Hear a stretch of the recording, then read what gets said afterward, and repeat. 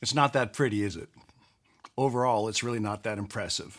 I found the wood behind the dumpster at the church, and I broke apart some pallets and the leftovers of another wood project to make it. It hasn't been sanded, smoothed, or stained. It wasn't built with high quality wood, and certainly wasn't built with the highest craftsmanship. This is just one manger out of thousands of mangers that have been slapped together for a nativity scene or maybe to feed some barnyard animal. Most likely, this manger will last a couple of seasons and then head into the scrap bin.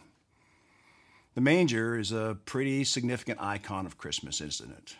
It's even mentioned in the scriptural record, Luke chapter 2, verse 4. So Joseph also went up from the town of Nazareth in Galilee to Judea, to Bethlehem, the town of David, because he belonged to the house and line of David. He went there to register with Mary, who was pledged to be married to him and was expecting a child. While they were there, the time came for the baby to be born. She gave birth to her firstborn, a son. She wrapped him in cloths and placed him in a manger because there was no guest room available for them. Mangers have a reputation for being humble, irrelevant. That is certainly the meaning in Scripture. The famous Christmas carol records the power of the humble manger for all of us. You've probably sung it a time or two this Christmas season. Away in a manger, no crib for a bed, the little Lord Jesus laid down his sweet head.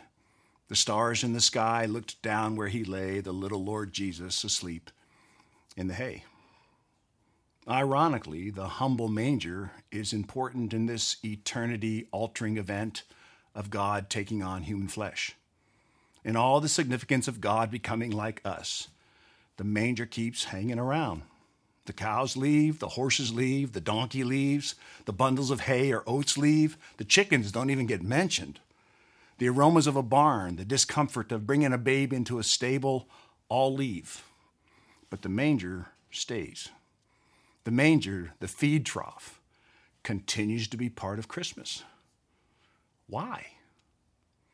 Out of all the thousands of mangers ever built, only one cradled the Son of God. Can you imagine? Can you imagine being the craftsman who built that manger? I would have been so nervous. I would have selected the best wood and worked painstakingly at the construction of the manger. I would have sanded it smooth for hours and stained it with care until it was beautiful, fit for a king. But could I have ever crafted a manger fit for the Son of God? No, I couldn't have. I could have never made one good enough for the Son of God. And that's the point. What made the manger special wasn't its craftsmanship, but it was that God came to it as it was. The manger was available. What made the manger special was it was used by God for the purposes of God, because it was available. It was no longer an average manger.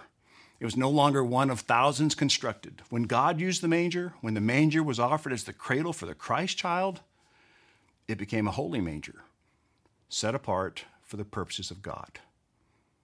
There are many lessons from the manger, but perhaps this is the biggest. God takes the ordinary and makes it holy. He does it with mangers, and he does it with people. There are many differences between you and the manger, but perhaps the most significant is your will. The manger was just there. It was passive. But you, me, we have a choice. We can choose to be set apart for God and his purposes, and when we do, he makes us holy. He gives us holy lives. He did it with Mary and Joseph. He did it with the shepherds, and he did it with the wise men. And he can do it with you. He can take a life, any surrendered life, and make it holy. He can take a conflict or a celebration, a joy or a trial, and use it for his purposes, his glory, like the humble manger. The scripture writer Paul masterfully combined what God does for those who have embraced his purpose in their lives. Romans 8:28. And we know that in all things, God works for the good of those who love him, who have been called according to his purpose. Make no mistake, mangers, even mangers as mediocre as this one, cannot make themselves holy. God does that. And God does that in a life. We love him. We surrender to him. And he makes us like him. You can't make this happen by anything you do other than surrender and obey.